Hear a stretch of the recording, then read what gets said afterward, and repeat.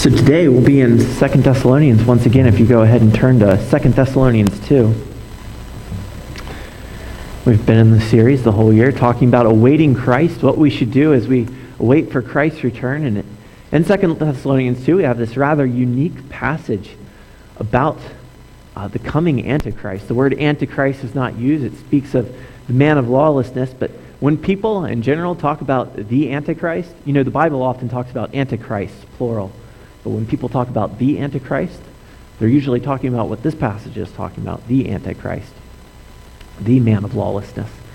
And so as we look at this passage, it speaks in particular about deception, about the problem of deception. Many people are deceived. Many people in this world have been deceived by all sorts of things. And as we wait for Christ, it is of extreme importance that we are not deceived, that we continue believing the truth.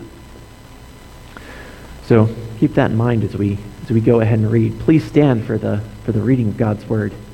I'll begin in 2 Thessalonians 2:1, and we'll be focusing in particular on verses 9 through 12. Now concerning the coming of our Lord Jesus Christ and our being gathered together to him, we ask you, brothers, not to be quickly shaken in mind or alarmed, either by a spirit or a spoken word, or a letter seeming to be from us, to the effect that the day of the Lord has come.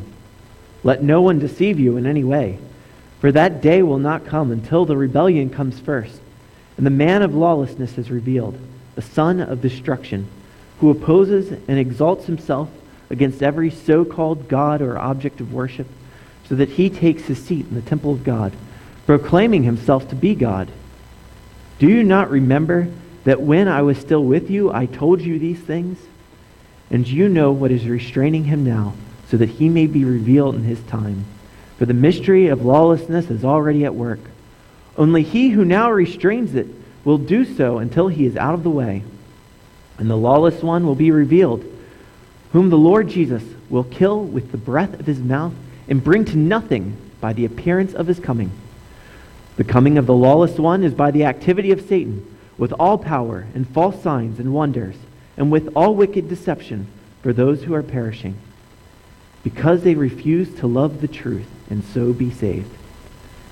Therefore, God sends them a strong delusion, so that they may believe what is false, in order that all may be condemned who did not believe the truth, but had pleasure in unrighteousness. You may be seated.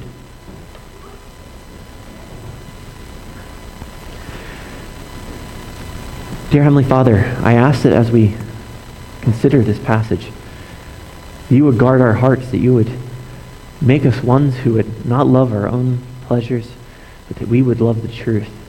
And as such, we would believe the truth, and we would be firm, kept against all deceptions.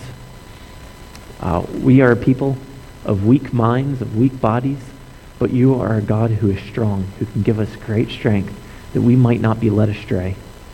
I pray that you would, by your Holy Spirit, through the preaching of this word, guard us for the task we have ahead, that we might be firm against all unrighteousness, that we might be firm against all deception. In Jesus' name, amen.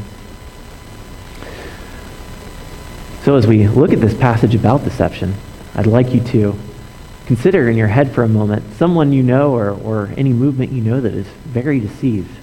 You know, maybe it's a religious group like Harold Camping's group that was very certain for some time that Jesus was going to come back on a certain day and take them all away, and it never happened. Or maybe it's some economic thing. You know, there's a lot of people who get very taken away by pyramid schemes, very deceived by them. Or maybe it's a political faction that's very active, that's full of all kinds of nonsense ideas. Regardless of what it is, what is it that causes people to be so deceived? You know, when you talk to a lot of people, they seem reasonable, but then you get them talking about whatever it is they're deceived about, and suddenly all reason goes out the window. What is it that leads people to be deceived? Well, there's a lot of different things that affect people and lead them to be deceived, but we ought to consider all those things, and especially that person's own heart. What primarily is to blame for someone being deceived is their own heart. That they have not loved the truth, that they have refused to love the truth, but instead are led away by what they want to believe. Consider those examples I gave. People really want to believe, that Jesus is going to come on a certain, and they can prepare for it, when he has not given us one. People really want to believe they can get a lot of money through some pyramid scheme. People really want to believe that everything that anyone says against their political side is not true, and everything that someone says for their political side is true, and they're willing to, accept all kinds of things that have no grounding in reality if it confirms what they want to be true. People's desires have a way of shaping what they believe, so that we ought to be on guard to make sure that what we love and what we have pleasure in is something that is true, and not something that leaves us open to be deceived by anyone who can appeal to that thing that we love. So as we look at this, I want us to consider three things in particular, and I'll repeat these because it's kind of wordy, but but first of all, a deception is often spiritually empowered by Satan. It is willfully embraced by man, and is punitively given by God. Spiritually empowered by Satan, willfully embraced by man, and punitively given by God. Punitively means punishing, as a form of punishment. So looking at verse 9, just to open this up. The coming of the lawless one. The coming of the lawless one. Now I don't want to, since the past two messages have also been about this passage, I don't want to belabor this too much, but it's worth talking about who the lawless one is, even though I'm going to be explaining how this passage applies to much more than the lawless one. It applies to all forms of deception. But as we have said in past weeks, the lawless one is the papacy. The lawless one is the Roman Catholic Church. So why do we believe this? Why do I believe this? So you have in this passage, you have the statement in verse 7, for the mystery of lawlessness is already at work. Only he who now restrains it will do so until he is out of the way. So we have this statement that there is this power that is operative in the time of Paul that will be revealed. And there is this power operative at the time of Paul that will be taken away. And that power that is operative at the time of Paul that will be revealed is the lawless one, is this Antichrist. The one that will be taken away, he does not say. He speaks of him euphemistically. And so there's a lot of reason to believe, and many people in the early church did believe, that this referred to the Roman Empire. The Roman Empire and the Roman emperor were the ones who, if someone were to arise and call himself the head of all the church, head over the temple of God, that would be painting a big red target on their back, right? If you've got this Roman emperor who won't stand for anyone else to claim such high authority. Now, as that Roman emperor is removed, one in Rome would arise who would call himself head over all the church. This was a very common interpretation even prior to the Reformation. Now, when the Reformation happened, and that took place, when one did arise in Rome who called himself head over all the church, it was very natural for the universal interpretation of everyone during that era who was part of Protestantism, all four branches of Protestantism, Anabaptists, Anglicans, Lutherans, and the Reformed Calvinists. All of them understood that that was the right interpretation, that, hey, one has arisen in Rome who calls himself head over all the church. This is the lawless one. Now, I think the reason why that interpretation has fallen out of favor today is specifically because you have this phrase, and the lawless one will be revealed, whom the Lord Jesus will kill with the breath of his mouth and bring to nothing by the appearance of his coming. And so you have today a Roman Catholic Church that's not as powerful as it once was. The Pope still makes this claim to be head over all the church, but it has less warrant to it. And, as we look at that, it's easy to say, oh, well, the Reformers, the people of that era, they were all just products of their time who they saw this guy and it just really seemed to fit the bill. But he doesn't fit the bill anymore. Well, there's two things to say about that. One, if he fits the bill, it must be him, right? Paul is giving us instruction what to watch out for and to know that this is the sign that this must come prior to Christ's return. So to have multiple people or multiple offices that would fit the bill and not be it puts God in a position where he's telling us to look out for something that we can't actually look out for. Secondly, what we see today is exactly what Christians during the Reformation anticipated. When it says that he will kill him with the breath of his mouth and bring to nothing by appearance of his coming, the Reformers anticipated that with the Reformation, with the advancement of the gospel, the papacy would slowly lose its power until eventually Christ returns and destroys it. They didn't see those as one thing, killing and destroying. They saw killing as being this process of losing power and destruction as being that ultimate thing. So they were not products of their time because they anticipated exactly what we see now. Now, that's important to consider, as there are many people who have, especially in Protestantism, who have not only ceased to see the Pope as being the Antichrist, but they have ceased to see Roman Catholicism as being any kind of threat to right religion, right? They've ceased to see Roman Catholicism as being a false religion that puts people on a treadmill of works that they might merit their way to God rather than receiving Jesus Christ's free grace. So it's important to recognize that the deception of Rome is still going on. It has not ceased. It doesn't matter if the matter of indulgences is less blatant than it used to be. It is still a great deception. But this passage about deception, it applies to many different kinds of deception, not just the church in Rome. Satan, while he does not imbue everything with the kind of power that he imbues that deception, he is active in many different deceptions. And so as we read in verse 9, the coming of the lawless one is by the activity of Satan with all power and false signs and wonders. Now consider how it is that Satan he spiritually empowers deception. He spiritually empowers falsehood. You have the example I just gave of Roman Catholicism, all sorts of false miracles, right? You have statues that they claim have cried. You have, the quote-unquote miracle of transubstantiation, right, where they claim that the bread and wine literally become the body and blood of Jesus. They claim to have performed a miracle. They claim to perform that miracle daily. But this is a false sign. And yet it is imbued with the power of Satan because he attracts people to this by means of temptation. Now you have other kinds of false signs as well. There was a guy, I think his name was Peter Popoff. Has anybody heard of him? I don't know if it was the 80s or 90s, but he was this popular televangelist who would bring people up to be healed, and he would impress them by giving them all sorts of details about their life.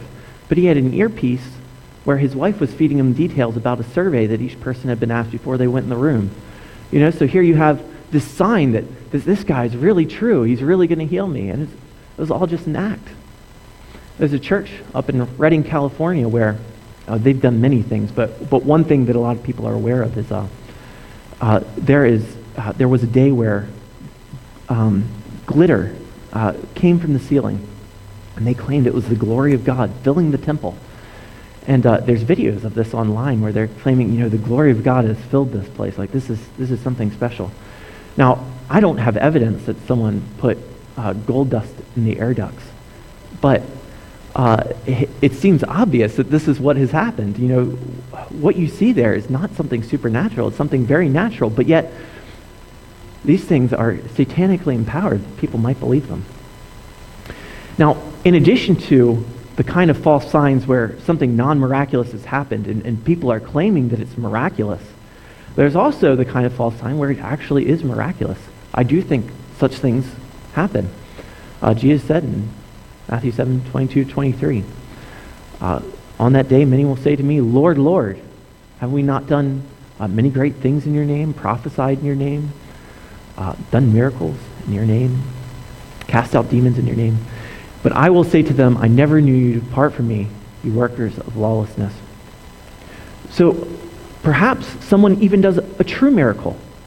That does not show that they are truly of God. That's something a lot of people I talk to don't seem to understand, is just because someone has done something astounding, just because God maybe even has used this person for some good thing, does not mean that that person is a good teacher or that person is a good person.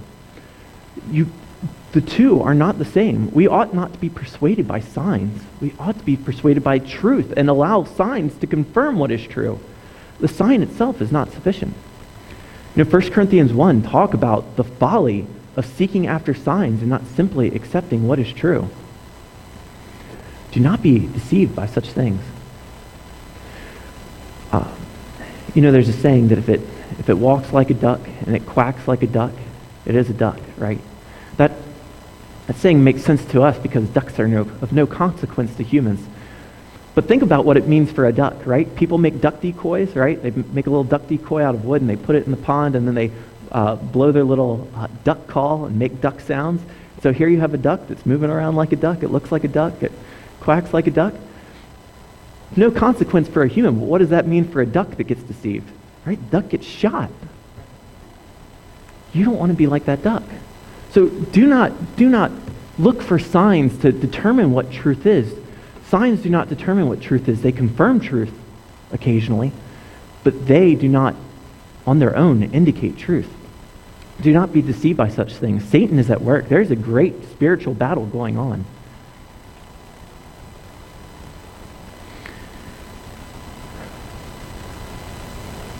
Coming of the lawless one is by the activity of Satan with all power and false signs and wonders and with all wicked deception for those who are perishing.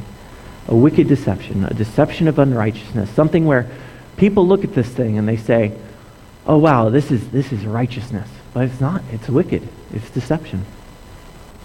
And it's people who are perishing. People who need the truth. People who need to be saved. And yet they fall into this. We are a people who by nature are perishing. We are born children of wrath. Children who are not right with our God. We must have peace with Him. And so to just embrace whatever comes by, whatever sign points us anywhere, will not lead us to truth. Now, not only is deception spiritually empowered by Satan, not only is there spiritual power behind it, it is willingly embraced by man. So it's not something where we can just point at, like, Satan made me do it. Man himself, because he does not love the truth, because he willingly embraces these things, he is deceived. Because they refuse to love the truth and so be saved. We must love the truth. People often do not love the truth. They find other things they love. They embrace those things. They see things that they want to believe, things that make them feel good about themselves or things that make them feel good about their immediate future. And they embrace these things wholeheartedly. But this is a great deception. Have you ever heard of confirmation bias, right? That's a common phrase. So think about confirmation bias. People, if you feed them information that confirms what they want to believe, they will eagerly eat it up. If you give them information, even if it's true, that does not, they will often reject it. Right? Another common psychological word is denial. A lot of people are in denial because they don't want to believe this thing that's obviously true. There are women who see all the signs of their husband cheating on them, but they don't want to believe that their husband's cheating on them. They want to believe that their husband loves them. And so they ignore these signs and they're in denial. We ought not be in denial. We must love what is true. What is true is not the thing that appeals to our basest senses. what is true is what conforms to reality, what is told to us by the God who created the universe. And it is by loving the truth that we can be saved. Those who are perishing fall after false signs. But those who love the truth are saved. It's not because some merit in us, some goodness in us that we would love the truth. But by the power of God, he can change hearts that we might love the truth. We must love what God has. We must love Jesus Christ and the salvation that he has offered. There's no other way to be saved. Verse 11. Therefore, God sends them a strong delusion, that they may believe what is false, in order that all may be condemned who did not believe the truth, but had pleasure in unrighteousness. So God sends them a strong delusion. Now this was a little confusing at first. Well, wasn't it Satan that was sending the delusion? Was it man who was embracing it? How is it then that God sends this delusion? It fits together if you understand what is meant in the Bible by hardening of heart. If you understand the Bible, what is meant by a giving over. I'd like us to, if you don't mind, turn to Romans 1, and if you do mind, turn there also. Please turn to Romans 1, and we'll look at what that says about how God gives people over to deception.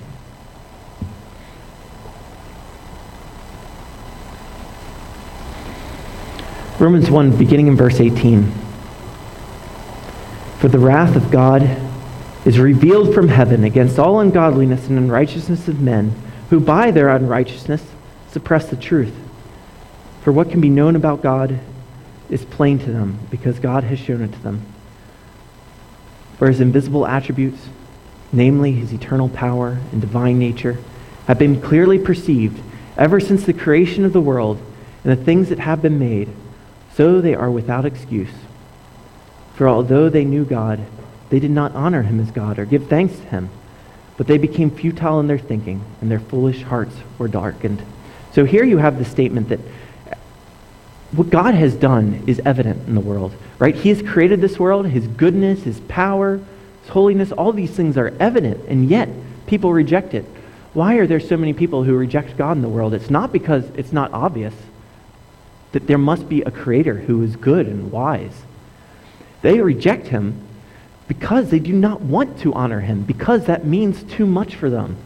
That would mean, it would mean that they must give of themselves, and they do not want to do that.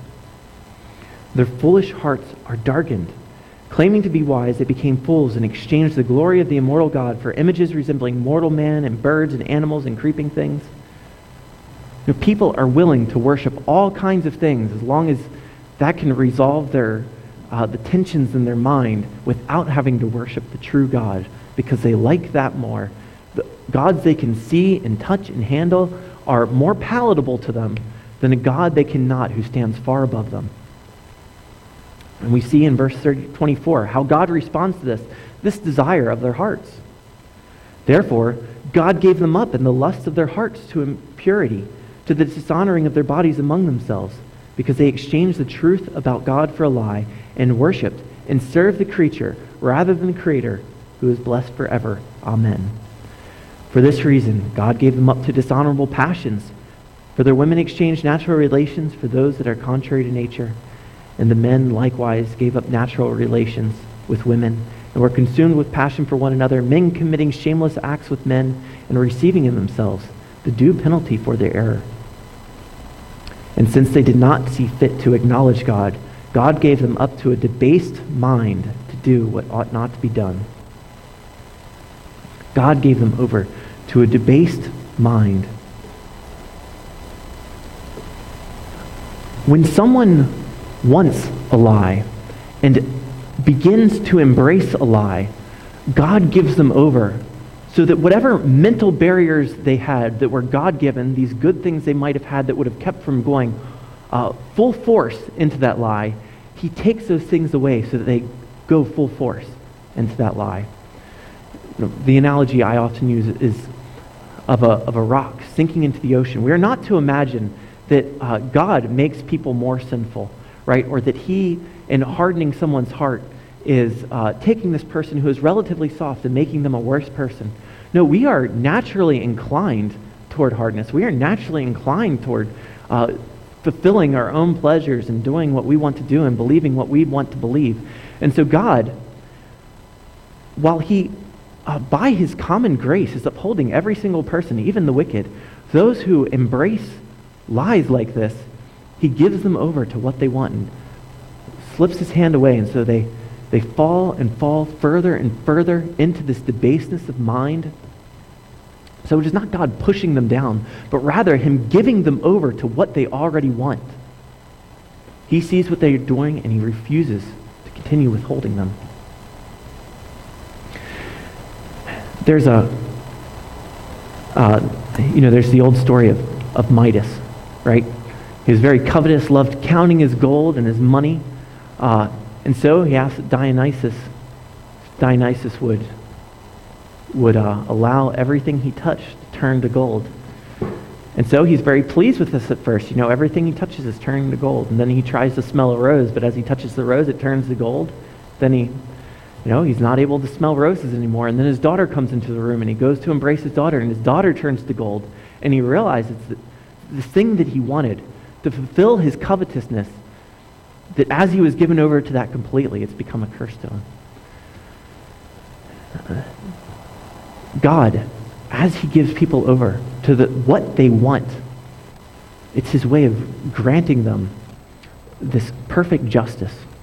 He says, if you want a lie, I will give you a lie. I will give you over to that delusion. And so it is so important for us to guard our hearts, to not want what our pleasures want, to not succumb to the baseness of our immediate desires, but rather to love what God loves, to love what is true.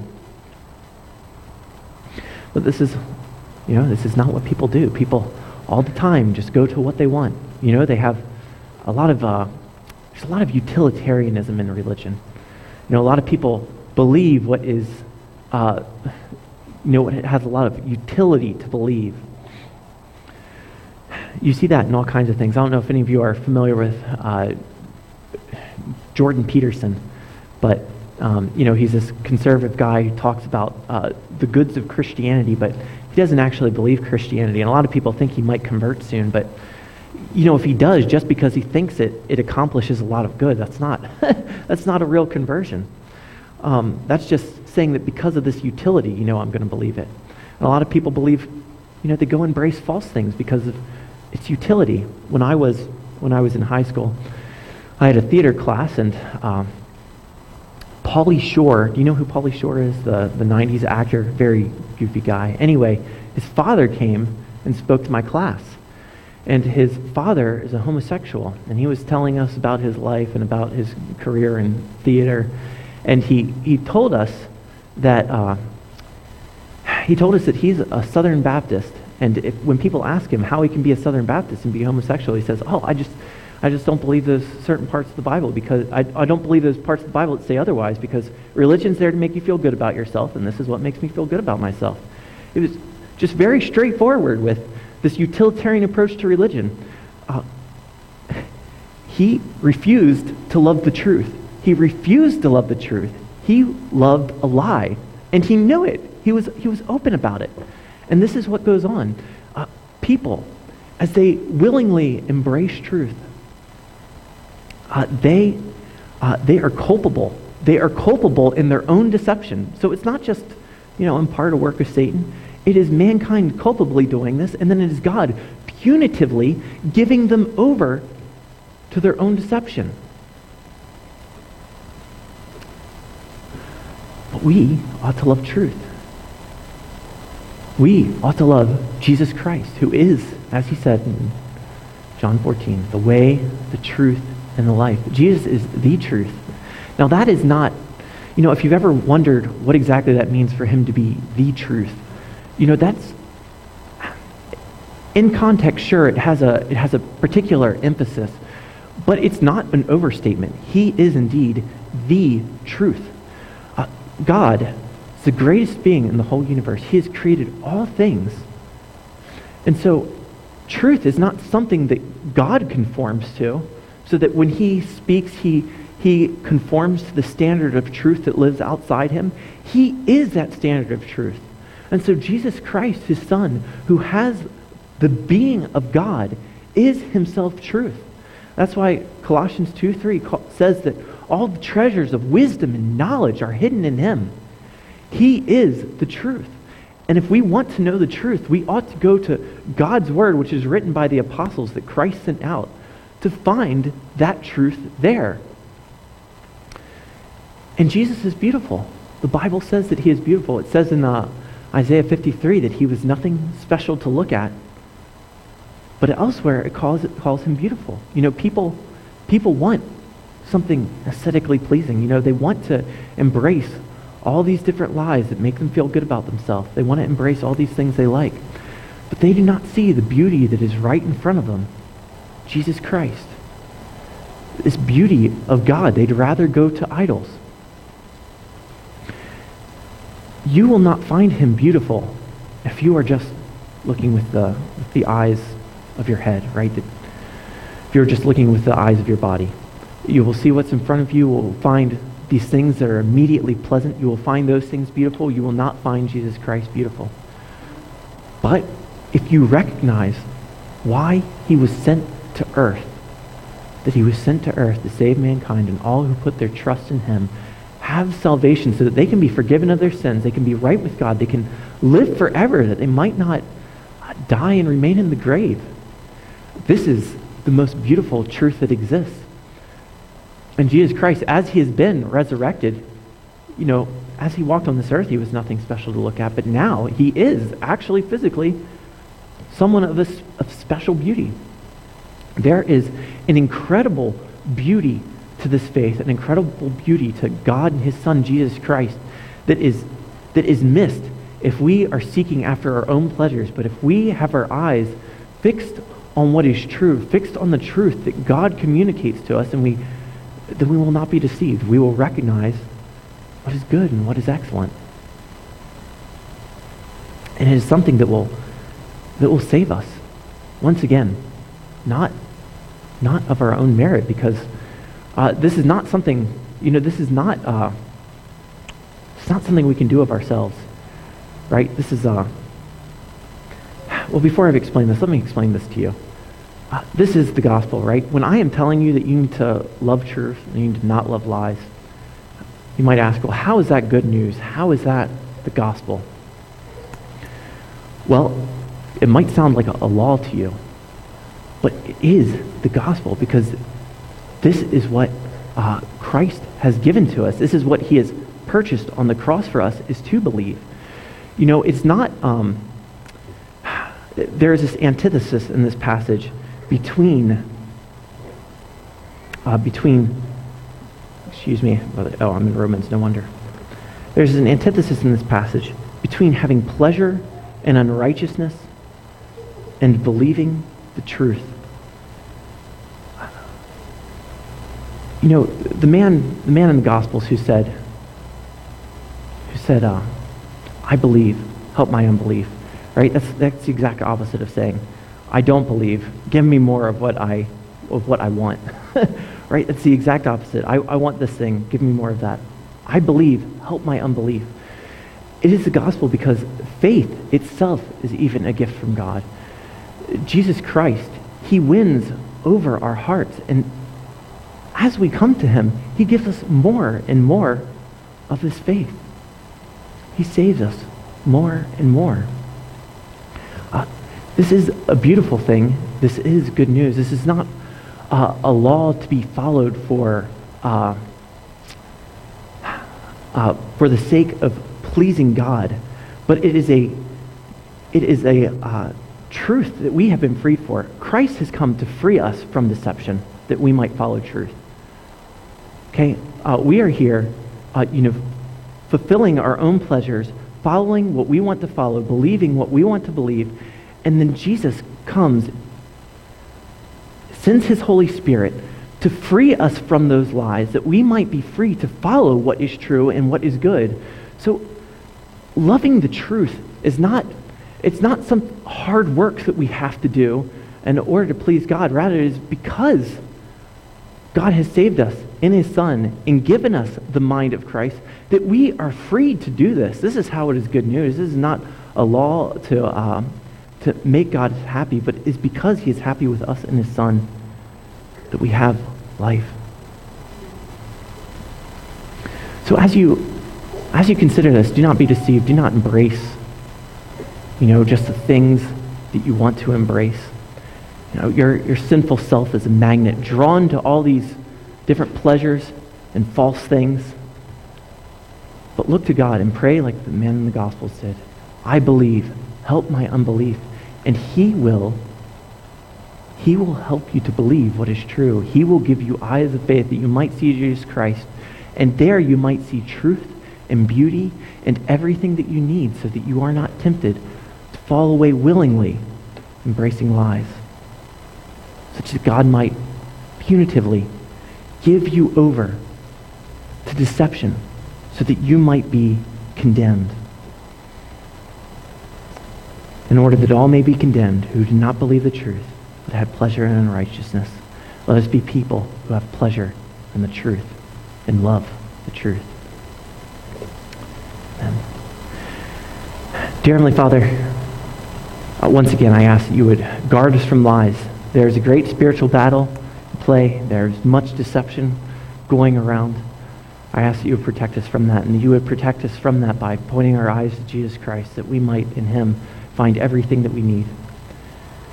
God, I pray that you would not give us over to our own desires, but that you would more and more give us right desires, that we might love what is good and true and beautiful, that we might love Jesus Christ, the one who has come to save all those who trust in him. In Jesus' name, amen.